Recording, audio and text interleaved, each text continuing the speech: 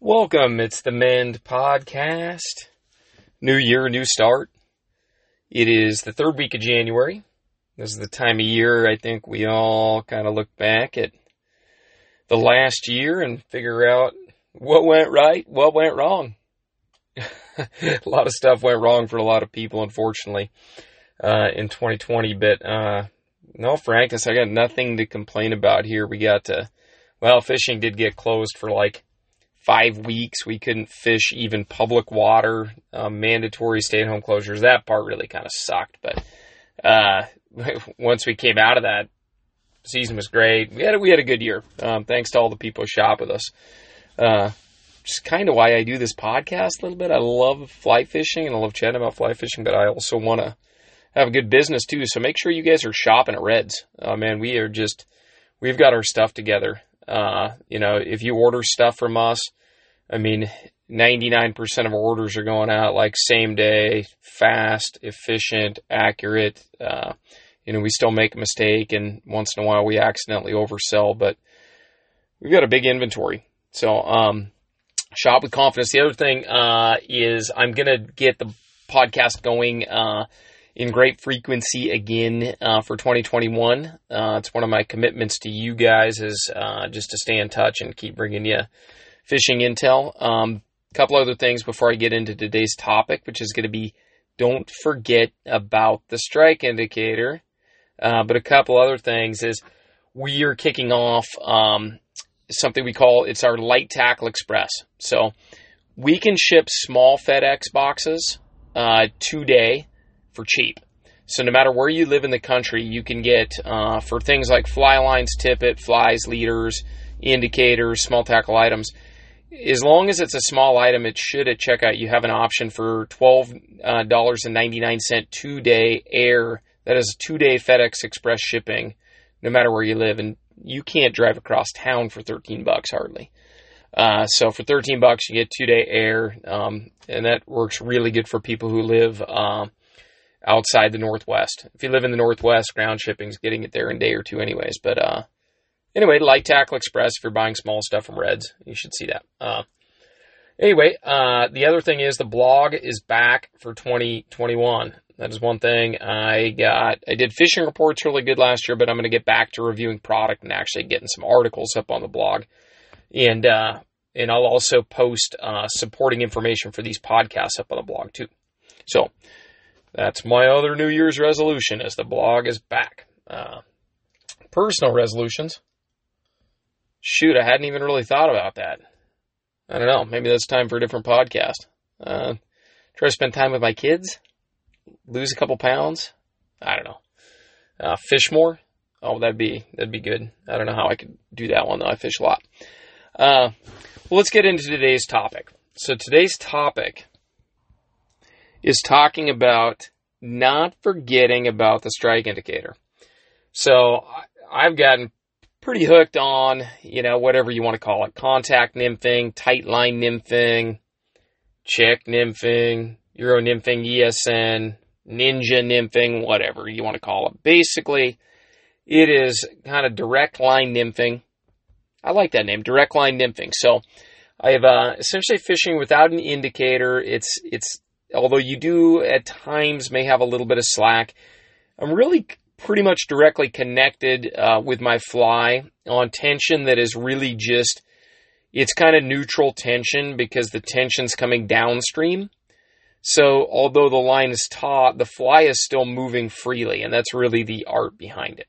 So check nymphing, direct line nymphing, whatever. It's kind of taken the fly fishing market and just the world, I would say the Western world by storm, especially out here in the West. We have not really used, direct line nymphing strategies very often. I tried it, I'll kind of give you my rundown. I tried it about 10 years ago and just sucked at it. I didn't have the right setup. I didn't have a good mentor. And I was like, man, this is just a terrible way to fish. Not only is it not that fun, it's just not very effective. Well, I didn't know what I didn't know, and I was doing it wrong. Didn't really become a student of the game and sucked at it. And then about 5 years ago, I really started to make a concerted effort to get good at it because I saw it as a really exceptional tool for do-it-yourself anglers fishing some of these intelligent and well-educated public water trout.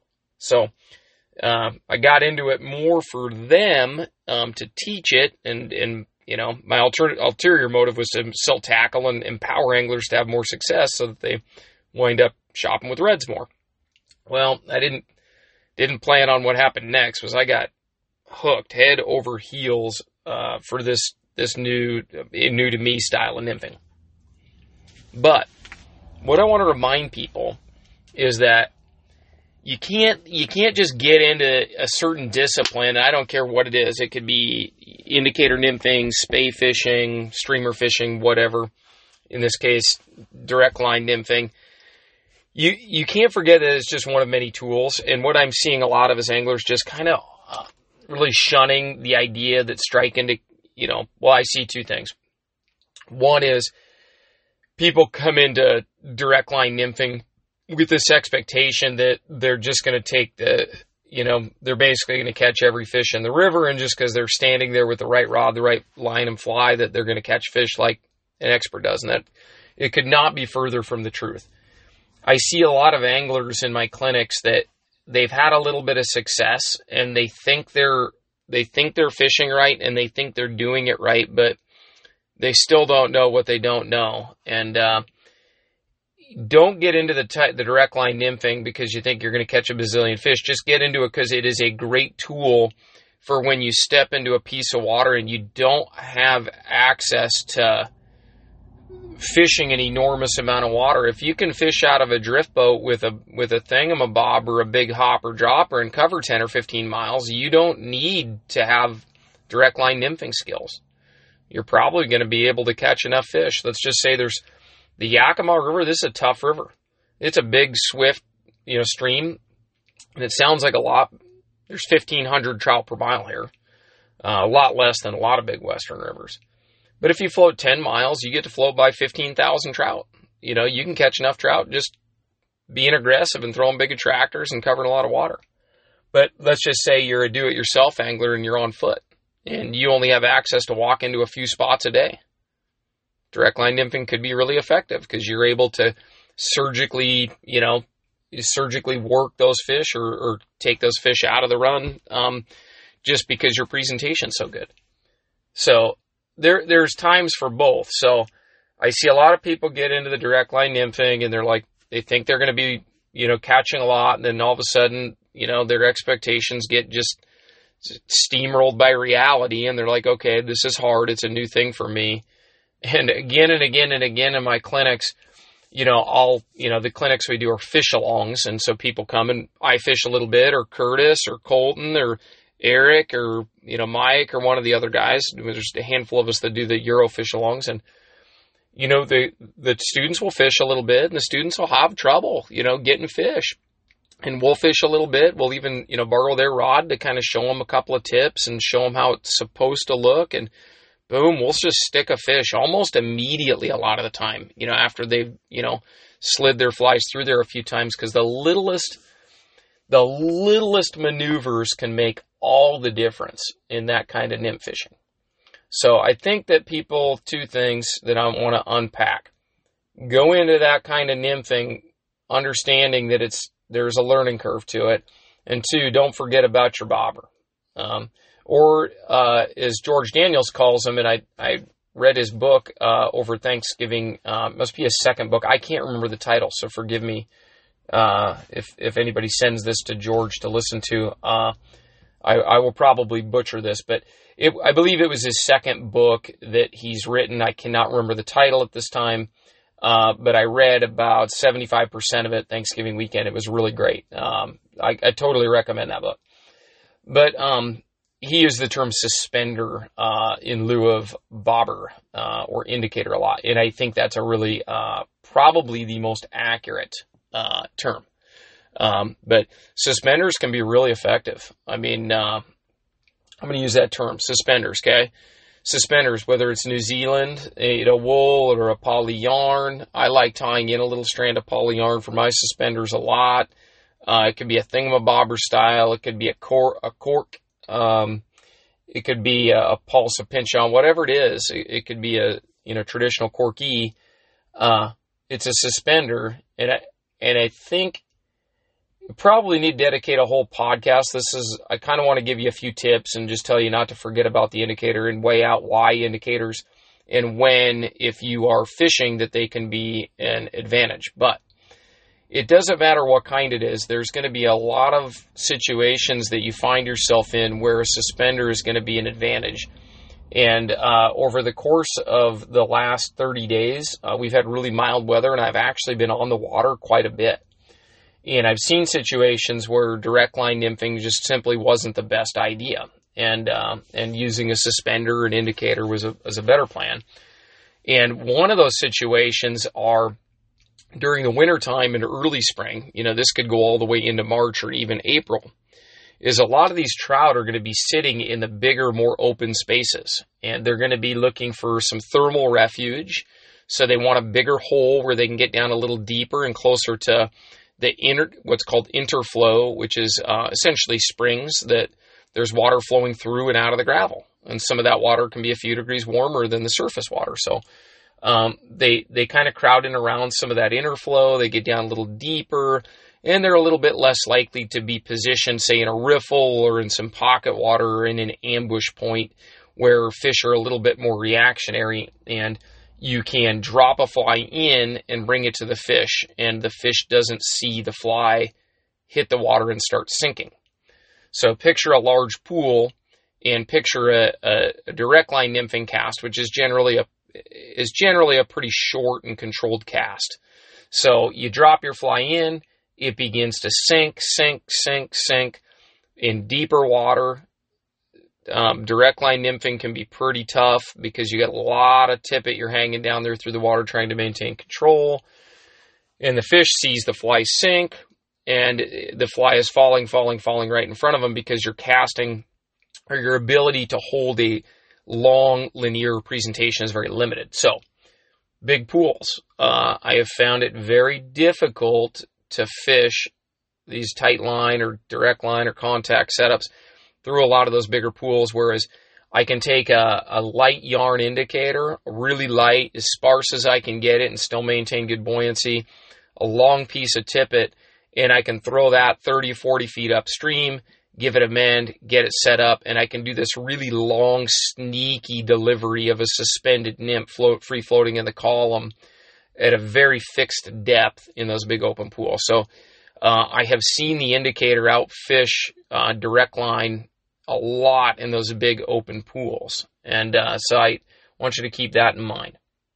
The other situation is when you're trying to reach seams that are further out and control a drift. So let's just say you're on a mid-sized stream or a large creek, and something where you can cast all the way across to the far seam lines. Maybe not all the way to the bank, but the other seam lines. It's really tough to get those almost down and across, working over the top of really swift water to other seams. Just picture yourself, generally what you'll do is you'll work up the near side of a stream and you'll work upstream, and then when it comes time to fish the far side, then you'll fish the far seams on kind of an across and down. Tends to be the best strategy to take a river apart. So when you try to reach across to those farther seams, you might, if you can't wade all the way over there, which is very common in a large creek or a mid-sized stream, you're going to need to reach across multiple layers of current. And when you do that, you can't feed line with the direct line nymphing setup. But you can certainly feed line with the suspender. I can get that cast set up. I can mend it or walk it back to the seam by raising my rod tip, drop my rod tip and release slack to that nymph, let the indicator float right over the top of the nymph. And then I can actually put a little back pressure on the indicator to keep it moving a little slower, so that the nymph being in slower currents down in the bottom half of the water column is matched by my suspender up top. And I can control the speed of that and feed it line downstream, getting a long drift across multiple speeds of current that I can't wade over to. So I've seen that just recently. I've seen that be an issue several times. The other two situations are that I have found is wind. Wind can wreak extreme havoc on a direct line nymphing setup because you will get wind sway on your leader, and that wind, there's ways to use it to aid in your presentation and help your lead if it's a slight downstream wind. But when it's gusting and swirling and the wind is a little vicious, which it can often be, on a tight line nymph setup, there's only so much you can do to combat that. Naturally, just experience and skill and really trying to just buckle down and grind away at it, and I guess act a little bit like a fullback and just keep moving that ball up the field inch by inch, and eventually you'll score.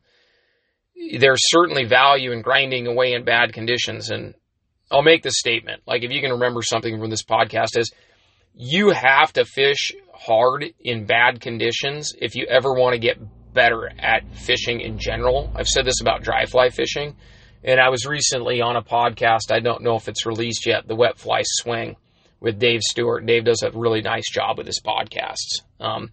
Go listen to that. You should listen to that one too. Don't forget about me. But I said this and that, and it's, if you want to be good at dry fly fishing, you have to dry fly fishing when you assume or think the dry fly fishing's bad, because you'll learn to make the perfect presentation, and eventually you'll work some fish up that require the most perfect presentation. If we only dry fly fish during hopper season, when you can just, or the fish are actively rising, you can just slap the fly in and have success. You're not going to get very good at it. So you should still grind away in the wind a little bit so you can figure out how to make it work. But that wind is going to wreak havoc on you. You can try to use the wind to increase your lead and control it that way. If this all sounds foreign to you, don't worry. We'll move beyond the tight line nymphing stuff, and we'll talk about your precious bobber here in just a second. But the other one is you can increase your anchor fly weight, run a really heavy anchor and nearly a weightless tag, and really bury that anchor fly in and let it tap the brakes for you and help control the wind. But you're still going to be kind of grinding away a little bit. So in wind, a lot of times I'll run strike indicators because I can get my fly line down in the water. My indicator should be, fairly low profile in windy conditions, and that wind is not going to have nearly the adverse impact on the presentation of a strike indicator or suspender as it is a tight line presentation. So windy conditions are one. And then the last situation where that suspender is going to be invaluable is there are times when those fish just really want suspended insects.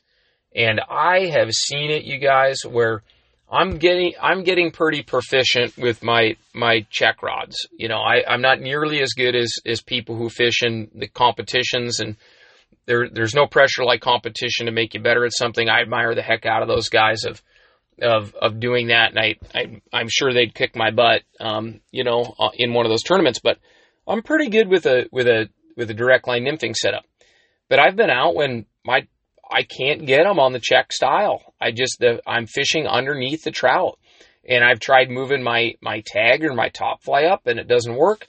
And I either I'm guiding when this happens, maybe I'm guiding some check anglers or doing it myself. But there are times when I'm fishing under the trout, and those trout, due to pressure changes or hatches or water conditions, I think there's sometimes when there's water conditions that are such that those fish want to be high in the column.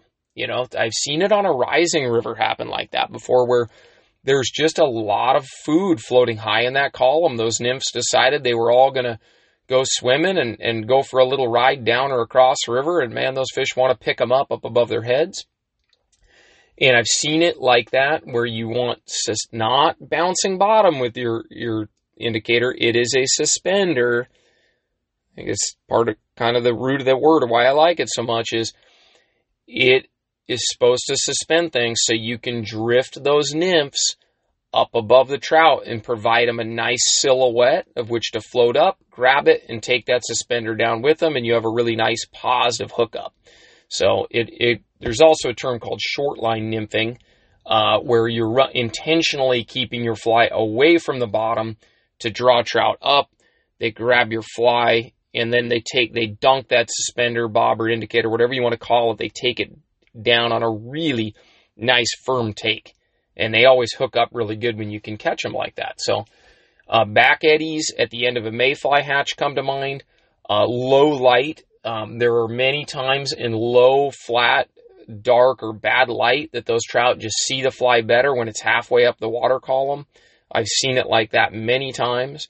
So there are a lot of situations when that strike indicator is going to be more effective. I just feel like that indicator is being forgotten a little bit. And I think people, in fact, I'm going to post a blog article and with this podcast at redsflyshop.com/blog this afternoon. And I'm going to provide kind of a supplemental video about indicators and the different types of indicators or suspenders that people should have. And I use indicators on my Euro rods all the time. It works really good, and I guide a lot like that too, where I'll give my clients a 10.5-foot rod and put a little New Zealand style. I much prefer yarn to Corkies or thingamabobber styles. I much prefer the New Zealand system. I think really light indicators and light fluorocarbon tippet that the nymph can pull through the current fast, and a really quality tungsten jig nymph sinks surprisingly fast. And I think that indicators are often oversized.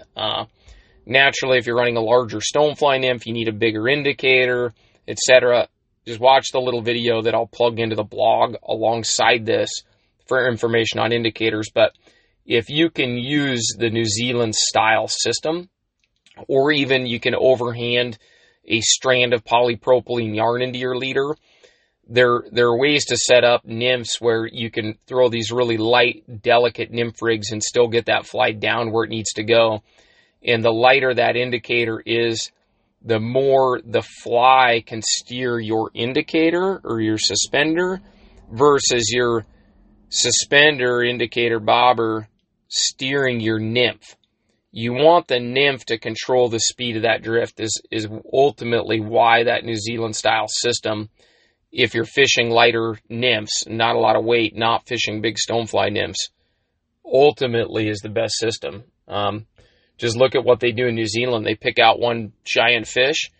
They want to get the best possible drift over that giant fish. They take a little New Zealand wool or yarn rig and put a nymph underneath it, and they drift it right over that trout. And I'm going to wrap this up because I want to keep these sub 30 minutes going forward so you can just digest the information you get. But what I want you to picture is, if you have a place that you like to fish, you know there are trout there. Just the same way they do it in New Zealand, except their water clarity allows them to see these fish. You might fish places like I do. My river right now is turbid. It's got about 18 inches to 2 feet of visibility, but I still know spots where there are fish, and you can treat those situations as though you're sight casting, the way you would in New Zealand, Chile, or Spring Creek. You can run a single small nymph under a New Zealand rig. They float really well, and you're going to see almost every single take on that nymph because the suspender is very sensitive. It's going to follow the fly, and then the moment that fish floats up, grabs the nymph, and floats back down, it's going to take that indicator with it, and you'll have very positive affirmation at the very instant that fly takes the nymph. So don't forget about your indicator. Other small tips are, fluorocarbon tip, it's essential. 5X is kind of the go-to for all nymphs in that 16 to 12, even 10 range for me. I run a lot of 5X. Don't be scared of the 6X. And lighter tippet sinks faster. 3X and 4X tippet doesn't get taken down by the nymph nearly as fast because it's thicker and it's stiffer. So, blog is back. Podcast is back. We're going to hit it hard in 2021. If you're still listening, use promo code PODBEAN21. I'll leave that active through March 31st, and I'm going to give you 10% off your order for listening to the first podcast in 2021. Again, that promo code is, actually, let's do podcast 21, because I forget this post to Apple too. So podcast 21, that's your promo code, 10% off, expires March 31st and 21. I hope to see you guys online and or out here at Reds. And thanks for listening, and we're going to have a great 2021 fishing season. I'm out.